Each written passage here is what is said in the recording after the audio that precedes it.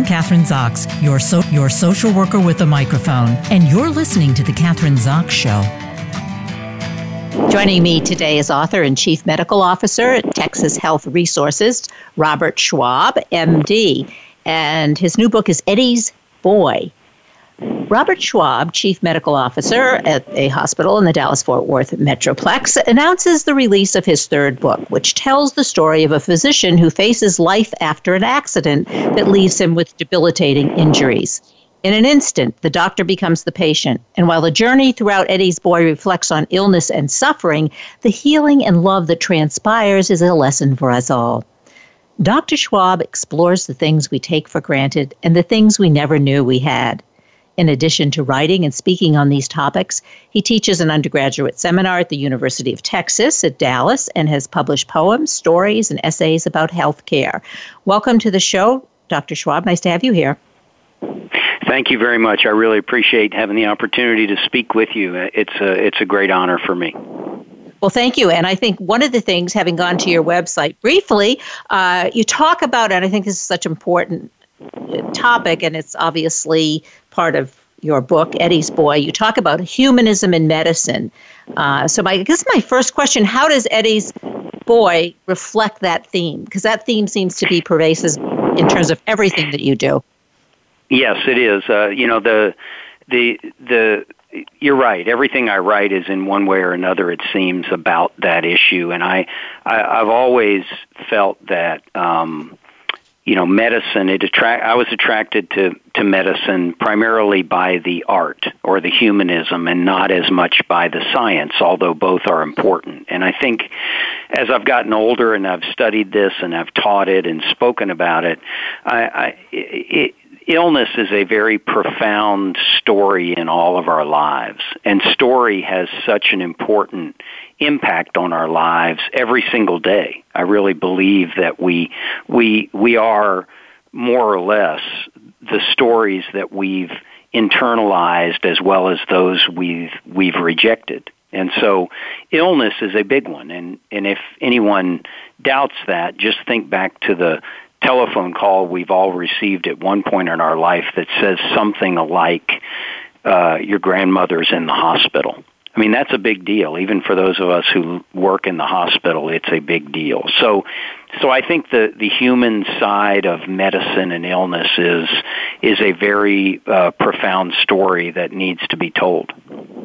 And it seems to me, unfortunately, I don't know if this is true or not. I guess I'll ask you the question. Do you think that medicine has become more dehumanized, as we get, and I always think of, this is many, many years ago when my father had heart disease and eventually died of it. But all the young interns and the residents were coming in and checking everything and checking the monitors. And I don't think they ever looked at him. But one of the old doctors said, why don't you just look at him and talk to the patient rather than being so tied up with all the, mechanisms. I don't know if that's still true. To some extent it is, but, No, I think it is. I think it's something we need to be aware of and we need to manage, because as we get more scientifically and technologically adept at fighting disease, which is a wonderful thing, we focus more on science and data and things like that, and less on the fact that, yes, there's disease, but equally importantly, there's a human being who's suffering from that disease, which is really the definition of illness. And I think we spend less time on the illness, which is the experience of the disease, and more time on the disease and fighting it. Both are important, but one without the other is, in my mind, inadequate health care. Well, and when in your book, you're talking about the doctor who becomes the patient, and you sort of have, so that changes everything for him. I think that does, I would assume that would, when you are the doctor and you do become a patient, everything does change in your outlook in terms of how you practice you practice medicine. I think so. I think what you're hinting at, I think, is experiential empathy. So we gain empathy by experiencing what other people experience. And so if you get sick as a doctor, you will know what it's like to be in a flimsy gown that leaves you cold in the room, and you'll know what it's like to be, pushed through the halls with parts of your body sticking out that maybe you don't want to expose, and it'll suddenly become real to you. So I think that's very important. And one of the themes I explore in depth in my novel is what happens when a physician identifies himself almost entirely by his profession, and then suddenly he can't practice that profession. What happens? And I think that's an important theme. I see that in a lot of my physician colleagues, and I think it's dangerous to and whether you're a doctor or a nurse or a healthcare provider or any job, I think there is some risk in identifying yourself entirely by what you do for a living, because there may come a time when you can't do that. So how do you prevent that? That's a difficult thing, especially a physician, highly regarded. Physicians are somewhat, maybe not as much, but up on a pedestal, and all of those things that make you feel like, wow, this is who I am. How would you kind of maybe mitigate some of those feelings so that wouldn't happen to you? I think there's various ways. I think you have, the people who do it the best, and I don't claim to be one of those. I'm still on my journey, but the people who do it the best are people who are grounded in other things, whether it's spirituality, whether it's family and friends, whether it's hobbies, whether it's something else. I think you have to have other things. And for me personally, I have a good family who's very supportive. I have children. I think when you have children, it reminds you what really matters in the world. And I'm blessed or cursed, depending on who you ask, with having a number of hobbies that really, feed my soul, including and especially writing. That's really a great joy for me. But I also play music, and I enjoy playing golf, and I do all sorts of things that really kind of recharge my battery and feed my soul and remind me that, the world is more than medicine. So how do you do that now in the age in this pandemic when you? Yeah, it's challenging. Yeah. It really is. Yeah. I'm lucky that my hobbies have lent themselves well to a pandemic, and by that I mean I can still sit at my computer and write. I have a room at home that's devoted to my music, and I can sit in there and play my guitar. I can play golf. Golf is one of those things that has been felt to be reasonably safe. It's outdoors, and you can stay distanced, and you can get some exercise. And so I've been lucky. My hobbies have lent themselves to being adaptable to a pandemic.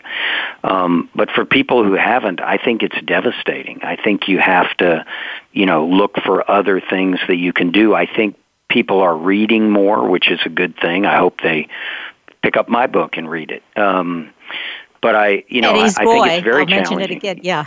Yes, please. That's the title of the book, yeah. I think it's very challenging. It's a very challenging time. It's the most challenging time of my life, and I'm 63 years old. So I certainly hope my children never go through anything like this again, but I fear that it's likely they will. I think it probably is. This is just the beginning, but then maybe we will have the resources to be able to handle it. We've had an experience. We have to do something with it. Yes. What about physicians? How are they? I'm assuming you're part of the community. Physicians, nurses, healthcare workers. How are they handling it?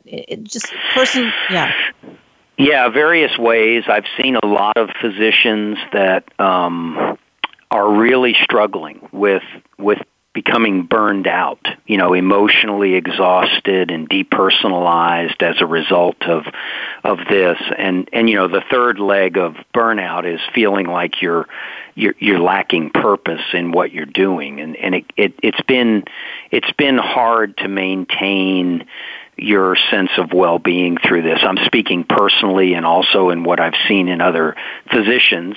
And we have all seen our colleagues become sick. I have not personally seen a colleague die, but I've seen colleagues become extremely ill, critically ill. I think all of us have some degree of fear of becoming ill with this virus.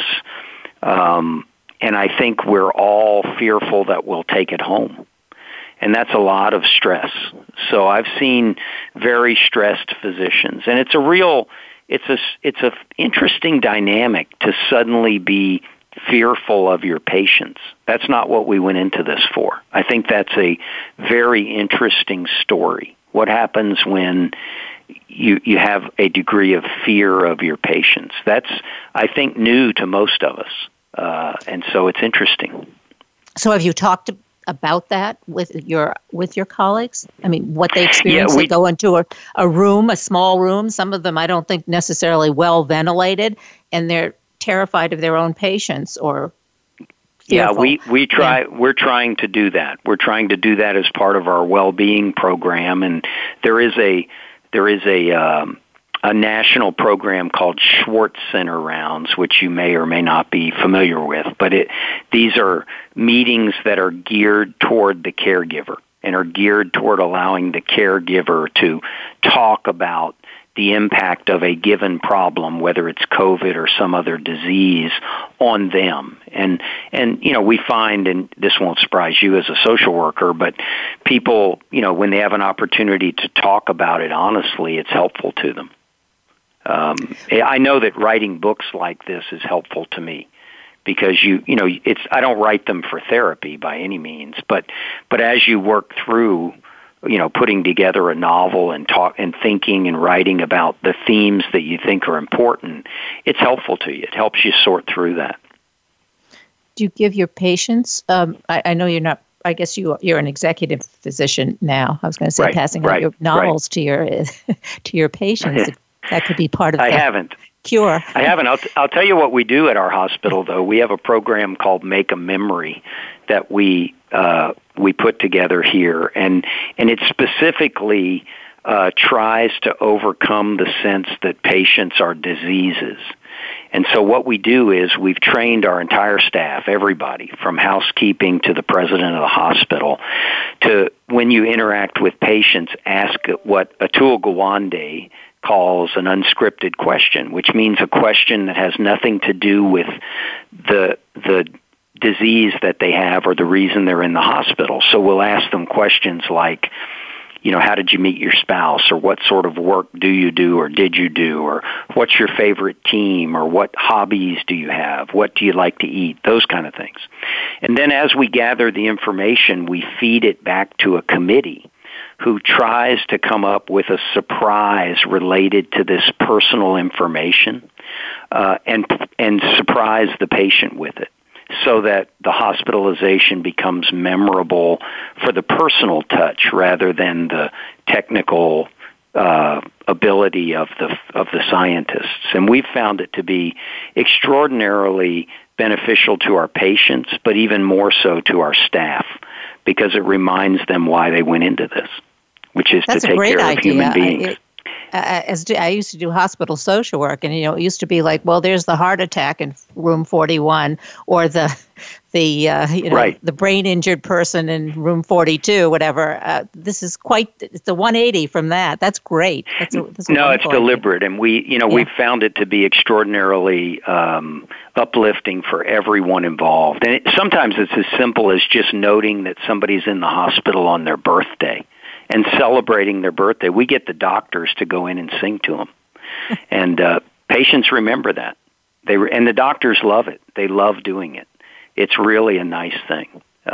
So we've found a great deal of joy in that. And it's been very challenging with COVID patients, but we've done it with them too. We've even put together a sort of a COVID toolbox for them that has, pen and paper so they can journal, and it has other things that they can do. And, you can always find personal things about people if you take the time, and they really appreciate it, because being sick is lonely. And sick and really isolated in this with COVID because you can't have it's worse. Visitors. It's terrible worse now. So how does that work, Dr. Schwab, at the end? Like when people, you hear the stories, you watch them on television, when people are dying and they are alone, I mean, they are really alone. They don't have any family there or friends or whomever. It's hard. Yeah. It's difficult. At our hospital system, I was one of the leaders that was involved with trying to work that out, and I pushed very hard for us to come up with a way to allow family members to say goodbye, and we did.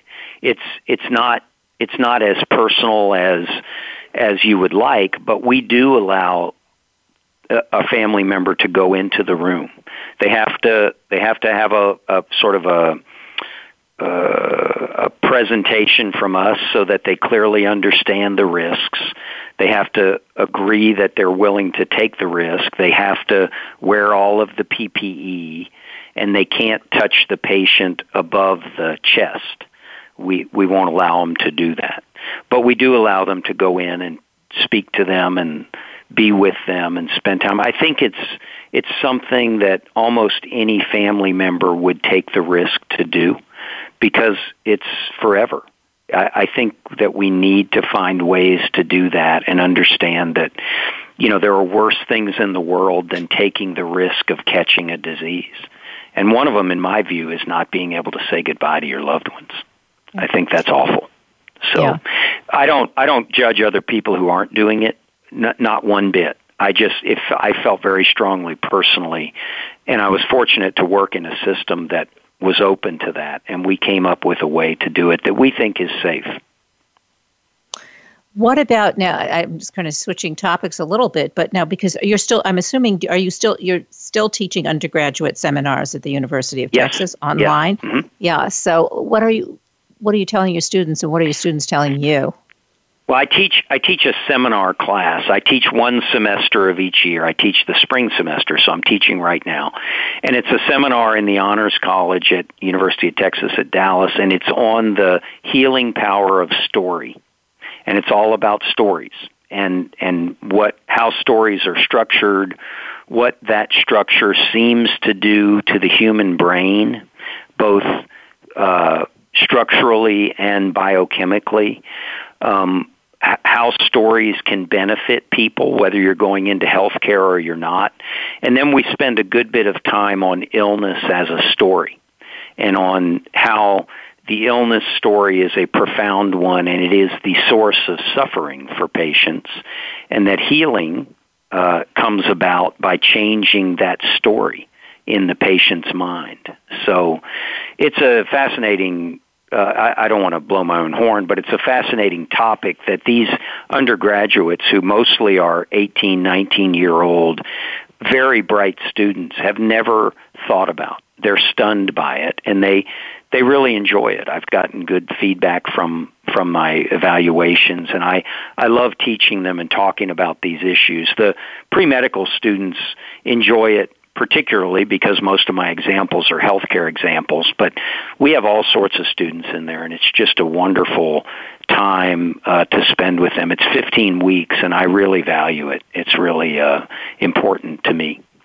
I mean, it sounds like such a valuable course. Is this something that you also promote among other hospitals, either in Texas or nationally? I mean, it sounds like I have not. I do speak about it. I speak nationally about medical humanities topics, and I speak about the story and what it does to your brain and how it's important.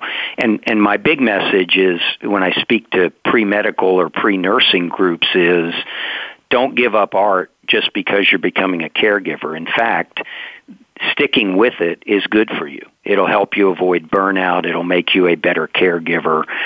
It's very important. And whichever form of art you choose, whether it's photography or literature or cinema or painting, I don't care. Just stick with it because it does good things to you in terms of building empathy and making you a better caregiver and supporting you in what's a very difficult and often emotionally draining job. So it's very important to me. I've always been a reader. I've been a writer many years, and it's vital to me. And playing music is too. When I've had a hard day, I go in and play my guitar. And I'm not a very accomplished guitar player, but it soothes my soul for certain. So I think it's very important. Didn't I read that you also? I mean, you are a musician, but you play in a band, a cover band. I do. Yeah. Mm-hmm.